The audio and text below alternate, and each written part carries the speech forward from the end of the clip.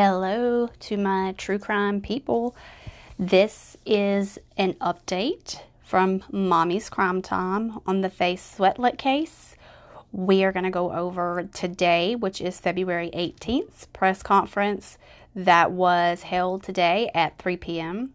And during this press conference, they went over the autopsy results of Faith Sweatlick, as well as gave us some details that we did not have before today. A lot of people have been waiting patiently, some impatiently, for these details to come out. There's been so much speculation around this case while we waited for these results. There was people saying, it couldn't have been Cody Scott Taylor. There's no way. He was set up. People have said, obviously, it was his roommate. He did it, and he killed Cody in an attempt to hide his crime, although we had not even received any confirmation that he did have a roommate. So there has been a lot going on with this case. It has been all over the news. This small town in South Carolina, Casey, has exploded into national news, and the entire nation's eyes have been on them. I personally feel they did handle the case very well. I feel that they did a very thorough job. I do not feel like they missed it. I feel like they did the best they could with what they had, and that they worked very, very diligently on this case.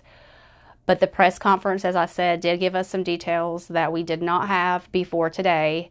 And hopefully these details will give closure to the case. It will end a lot of speculation, and people will start to move on from all of the surrounding theories that just don't have any weight. Now, I will admit that the circumstances surrounding this case, they are kind of different. They are weird. You could look at it from a different perspective. You could say, it could have been someone else. They could have framed this person. But what's important in this case is DNA.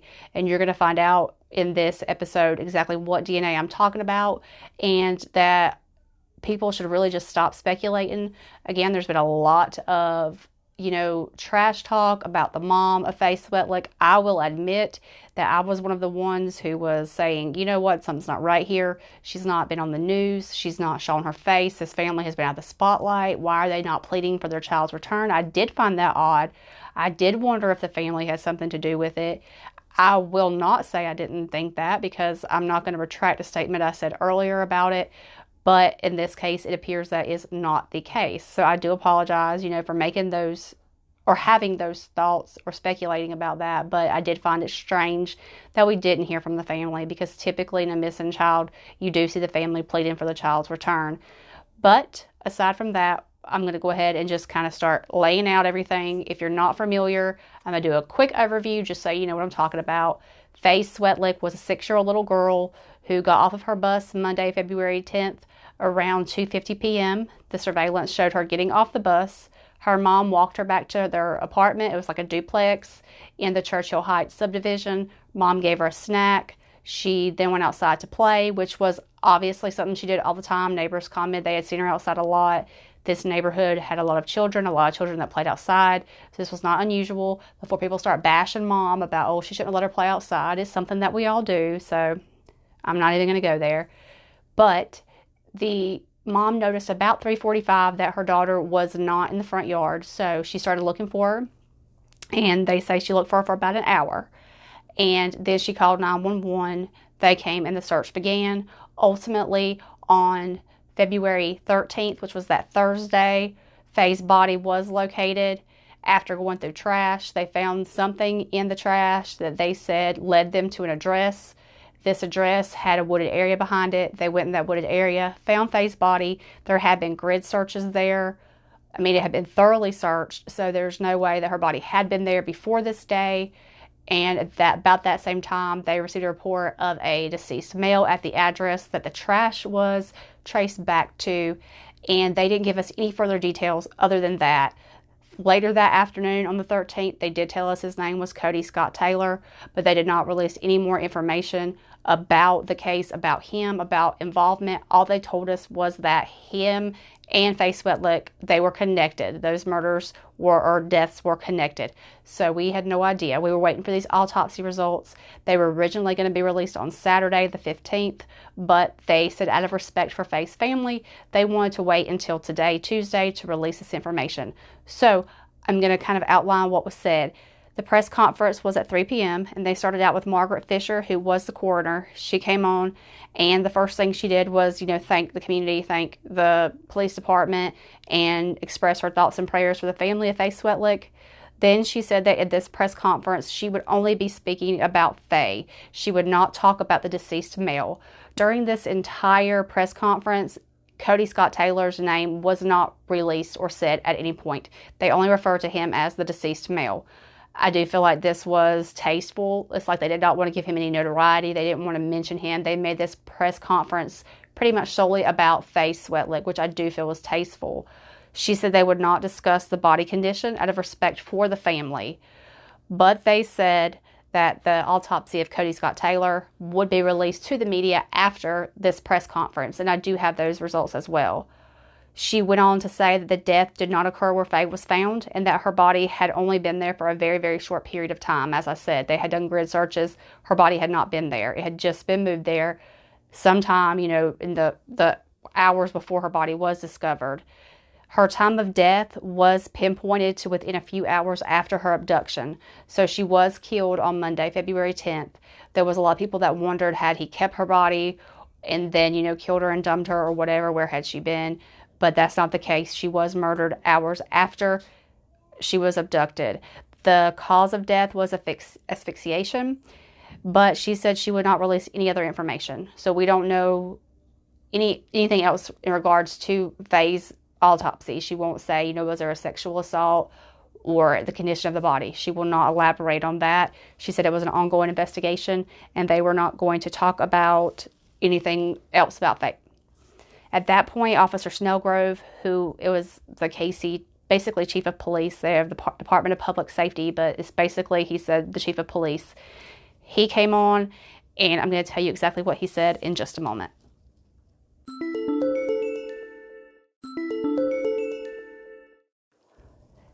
Welcome back, y'all.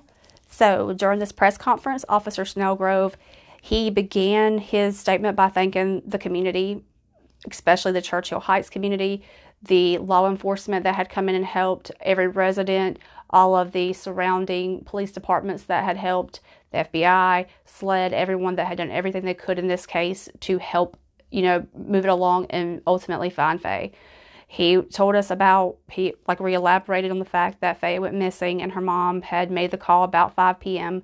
that she was unable to find her, and by 5:03 p.m. on February 10th, the officer was already on the scene. And by 6 p.m., they realized they could not locate Faye, so they called in SLED and the FBI. By 7 p.m., they had over 90 personnel, including FBI and SLED on the scene. They decided that they needed to go through every culvert, every pool, every shed, anywhere that Faye could be, anywhere she could be hiding, anywhere she could be fallen hurt, because you do remember they thought that this was not an abduction, that her body, or that she had just, gone somewhere into the neighborhood, gotten lost, or gotten hurt. So they thoroughly searched the community and they found nothing. Tuesday morning, they got the hotline set up, where you calling it the tip line. They set up roadblocks at the neighborhood. If you weren't a resident, you could not come in or out. They did search vehicles, and they began to use a questionnaire from the FBI and going door to door to the residents. And there were a lot of homes. It was about 280 plus homes in this neighborhood of Churchill Heights that they went door to door to speak to. He said some homes were gone to a couple times. Maybe the person was at home, or maybe they wanted to go back and ask them something else. They had asked for any kind of surveillance, any Ring video cameras, anything they could get that possibly would show Faye on it.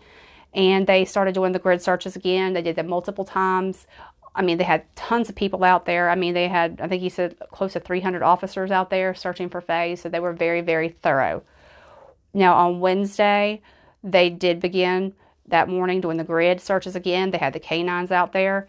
And it's important to tell you that on this Wednesday afternoon, the 12th of February, they made contact with Cody Scott Taylor. They spoke to him at his residence on Piccadilly Square. They did go inside. He consented to them to come inside to look around. They described him as being very compliant. He did not object to anything, and they found nothing in his home that would make them think that he was in any way tied to the disappearance of Faye Swetlik. So they did all they could. It's not like you could say, well, they should have checked or whatever. They did all they could do. Now, Thursday, we know that they had the early morning press conference, and they told us that their goal for that day was to not expand the search, but to start searching landfills, following the trash trucks around the neighborhood, and searching trash and dumpsters inside because it was trash day. They wanted to make sure they intercepted any trash before it left the neighborhood. Within hours of that, shortly before 2 p.m., the press conference came on where they told us they did find Faye's body and that there was an item found in the trash that led them to Faye. They could not tell us what this item was. They did tell us now today that at 10 a.m. they found her boot, her polka dot rain boot, in a trash bag along with a soup ladle that was covered in fresh dirt. They were able to trace this trash back to the Piccadilly Square, and Officer Snellgrove himself started checking behind the house in the wooded area between that residence and the Napa Auto Parts. He said it was a hunch that he thought maybe she was there, and he found Faye's body shortly before 10 a.m. And right after he found her body, within minutes, they were told there was another body. He said that they were notified of a man bleeding on his patio in the back of his home. When they got there, the male was deceased. He said that they were diligent enough to collect DNA from that man, his residence, and the body of Faye Swetlick. And that at this point, the DNA evidence does connect Faye Swetlick to Cody Scott Taylor.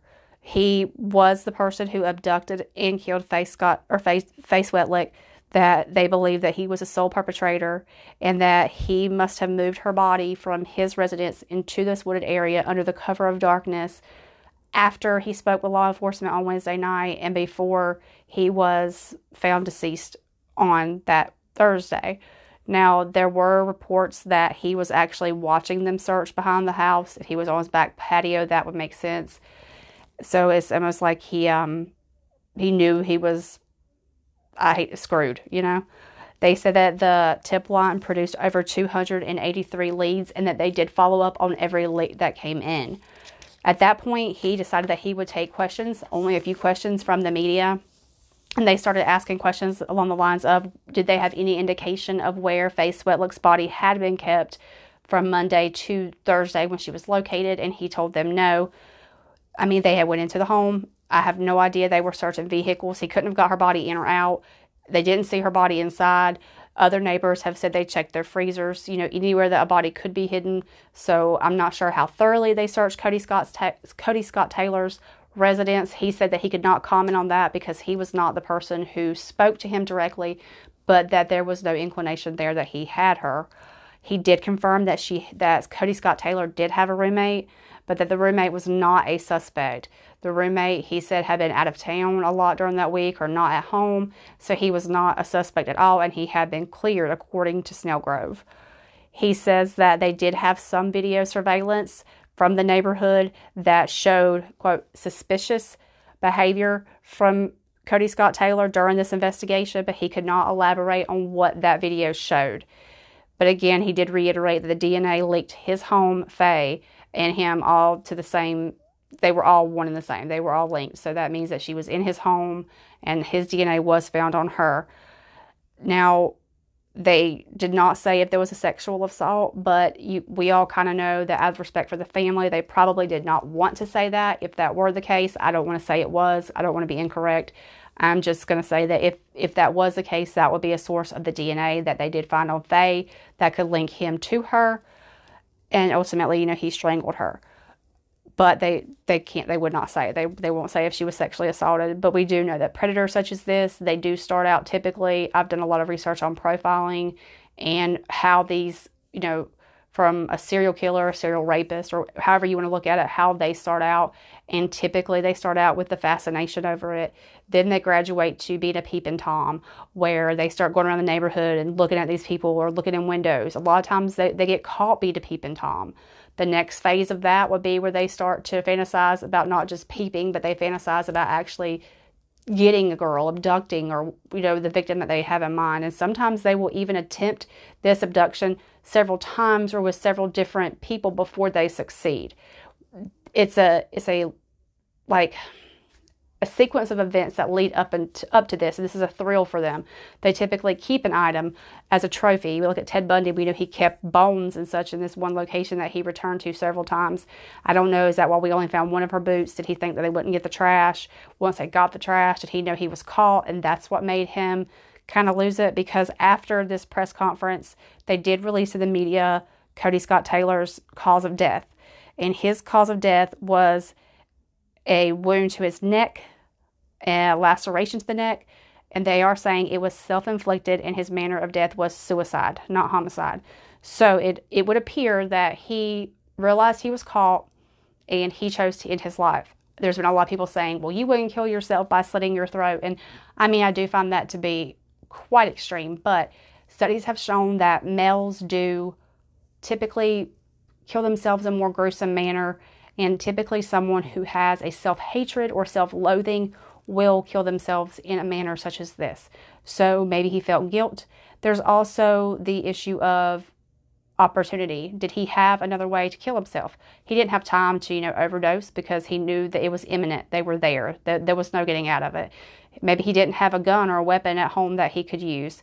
I just don't mean, to me, you slit your wrist or something, but to slit your throat, it's almost like he wanted to make damn sure he was dead. Slitting his wrist, maybe they could have found him, they could have gotten him to the hospital, and he would have had to go through being charged and all that. But it does make him look extremely freaking guilty that he killed himself. And then the DNA did link him. So at this point, it appears this is the end of the investigation when it comes to Faye Swetlik. They say it's an ongoing investigation. I don't know if they're saying this because maybe they are, trying to look at other cases in the Columbia area that maybe he is linked to, because as I said, a lot of times this sort of thing isn't just a one-time thing, or they, maybe he's done it before, maybe he's attempted to abduct children before. It's something that maybe we'll get more information on in the coming days or in weeks, that, maybe there was more that we didn't know about him as a person. It has been very difficult to find out much about him thus far. It seems like he just wasn't a very present person online, other than on like a Reddit group, and his Facebook hadn't been updated in several years. So there's not a whole lot of information about him. We do know, where he graduated high school and where he had started college and ultimately stopped, but we don't know much about him personally. So we haven't heard anything from his family speaking out. I'm waiting to see if maybe they talk about it. I'm pretty sure they probably don't want to talk about it, but I was hoping for a different outcome. I was hoping that Faye would come home safely, and it's heartbreaking that she didn't. It's heartbreaking that a 6-year-old girl is gone and this person stole her life and took it out of this world when she could have contributed so much. At this time, there's nothing else that we know. So all I ask is that, you do extend your thoughts and prayers out to Faye's family.